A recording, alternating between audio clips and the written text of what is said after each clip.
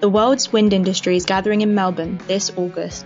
Join them at the APAC Summit to discuss collaboration, market building, and solving supply chain challenges in the expanding APAC market.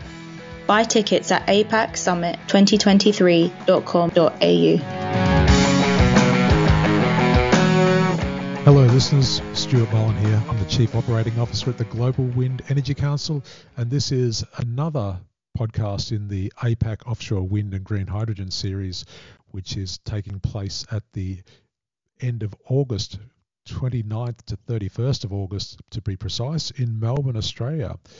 And as part of the series, we've been reaching out to companies that are participating and speakers that will be on the program to hear about their company, about their footprint in the APAC area, Australia, and also what they'd like to see in being discussed as part of the broader conference.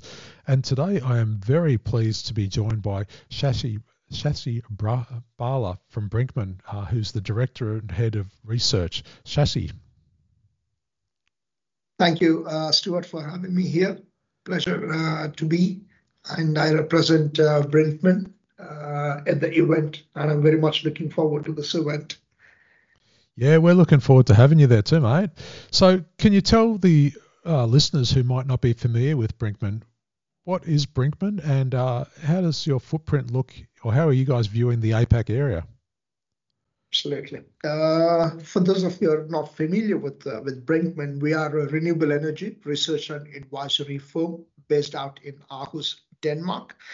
We cover conventional renewable technologies like wind and solar.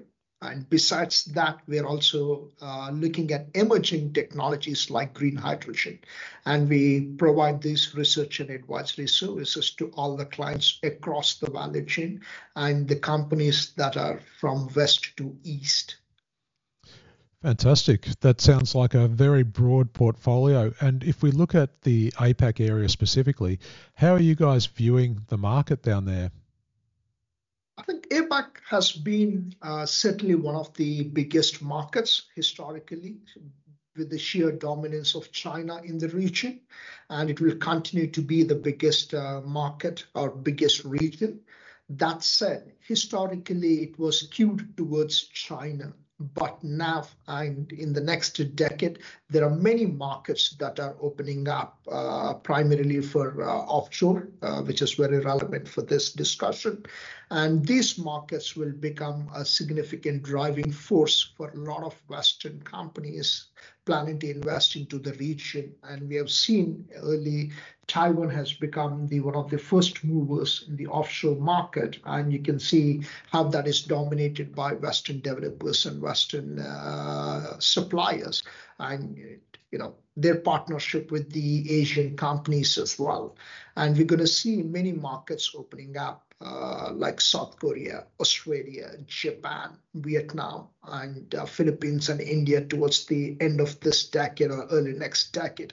So we're going to see that this market is becoming a meaningful market. And in the next 10 years, we project that around, if we exclude China out of the equation, offshore cumulatively should be in the range of 70 to 75 gigawatts of capacity in the next 10 years. Wow. So that's kind of the volume that we are expecting in this region.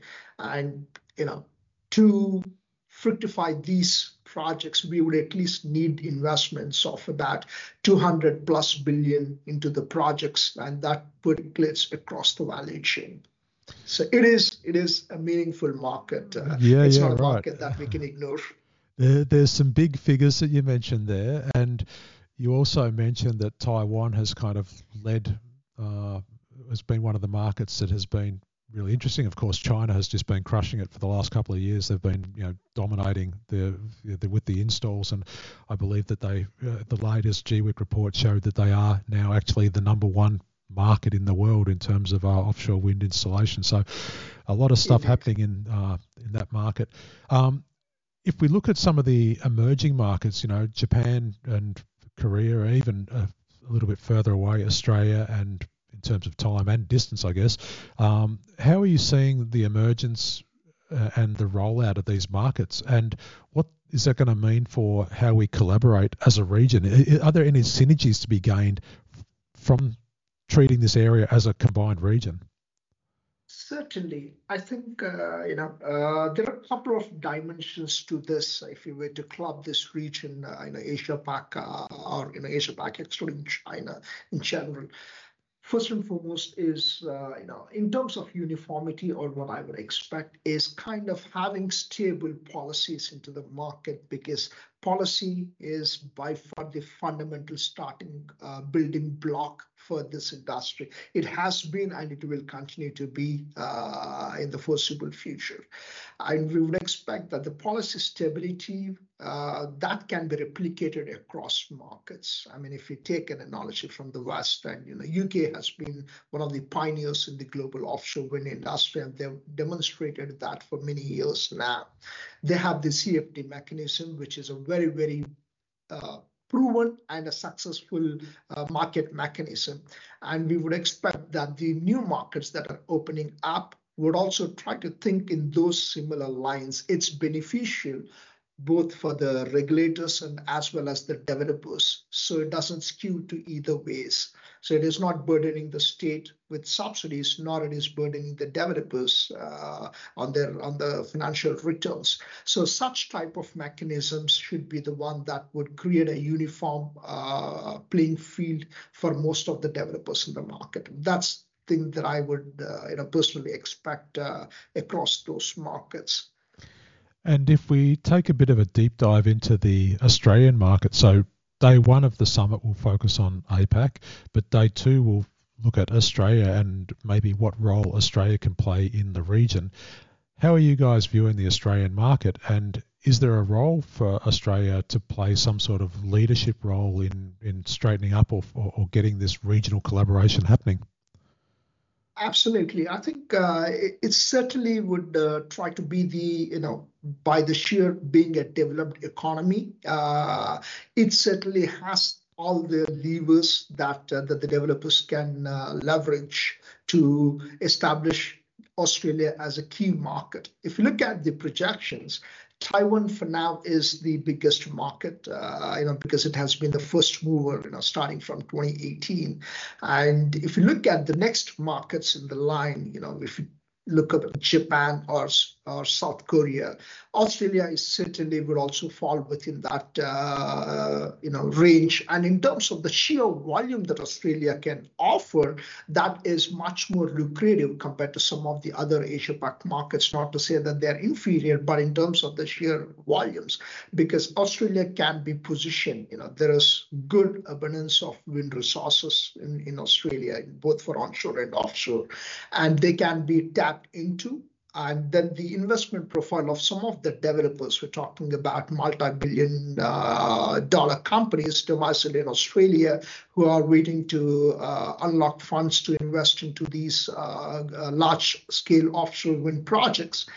And such kind of investments will certainly catapult Australia into one of the leading markets within the region.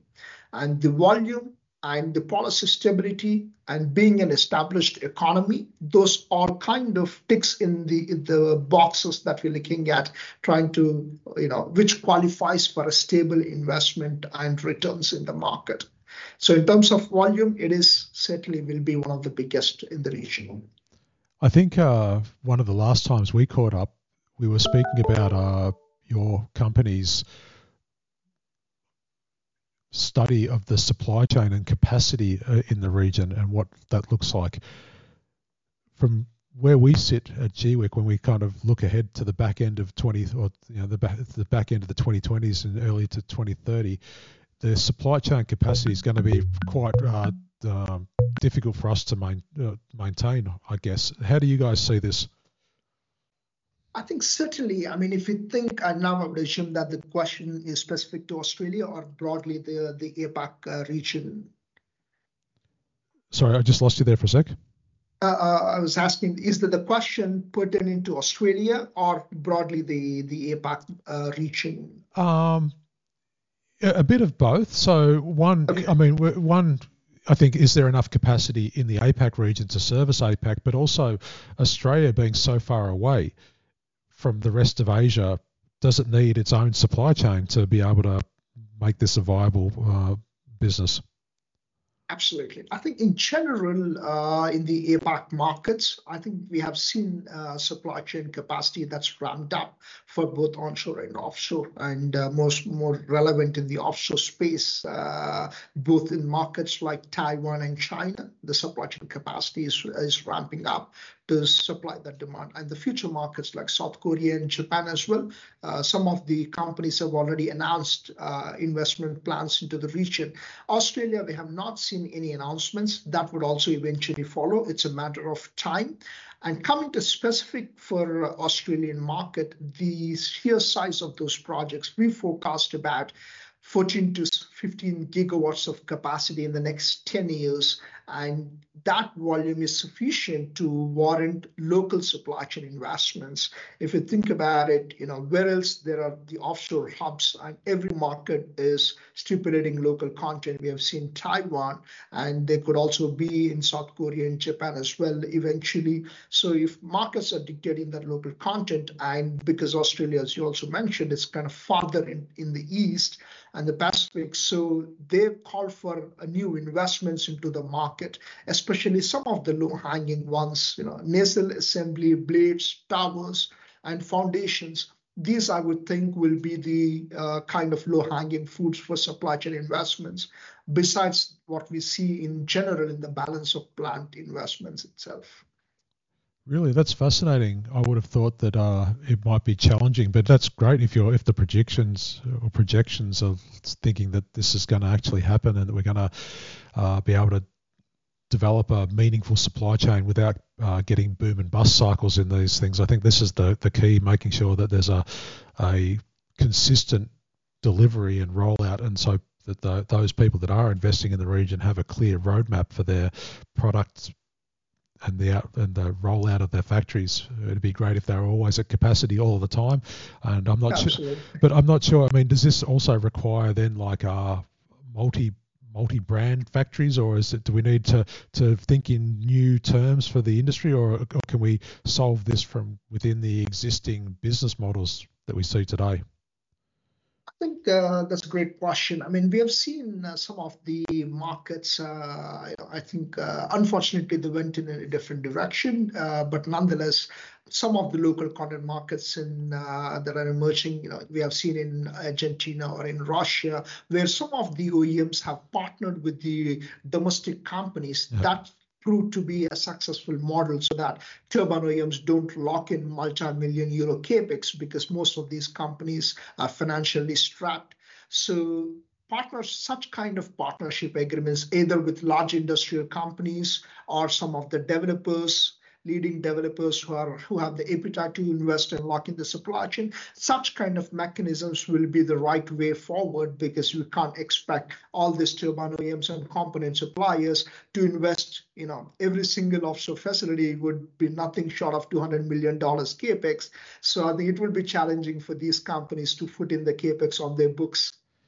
So it's quite clear from this little snippet of speaking with you that you are going to be in a high demand. There's going to be a lot of people in at the APAC summit looking to speak with you, to try to pick your brains and to gain some valuable insights and to help them and assist them with their strategy. So I hope that this is something you'll be able to do. But from your side, what are some of the insights, or what are some of the conversations that you're looking to have? What's the objective of Brinkmann for attending this conference? Certainly, I think, as you also made in some of the initial comments, that Asia-Pac offshore market itself is booming, and towards the end of this decade, it's not a question of if, it's a question of when. So most of the developers are keen to understand the policy mechanisms, and most of the companies, they also want to lock in the supply chain, because if you look at in the next 2 to 3 years, because offshore is going to grow by 6-folds before end of this decade. And the primary concern today for most of the developers, besides the inflation, the cost inflation, the next thing on their mind is to lock in the supply chain, because there will be a shortage of supply chain components as we move forward in timeline. So we would expect that some of these developers would also try to figure out their supply chain strategies, lock in capacities with some of the OEMs. So we will be, there to understand what are their pain points and help them address their pain points to make sure that they're able to achieve and realize their goals and ambitions. Well, we hope that we give you opportunities to discuss that. There's certainly going to be a lot of focus on this throughout the program and throughout the content. So we look forward to seeing you in Melbourne, Shashi. We hope that and the Brinkman team, it'd be great to see you down there. Thank you very much for joining us. We look forward to seeing you in Melbourne. Absolutely. Pleasure. I also look forward to this great event, the inaugural event, and looking forward for the great success from the event.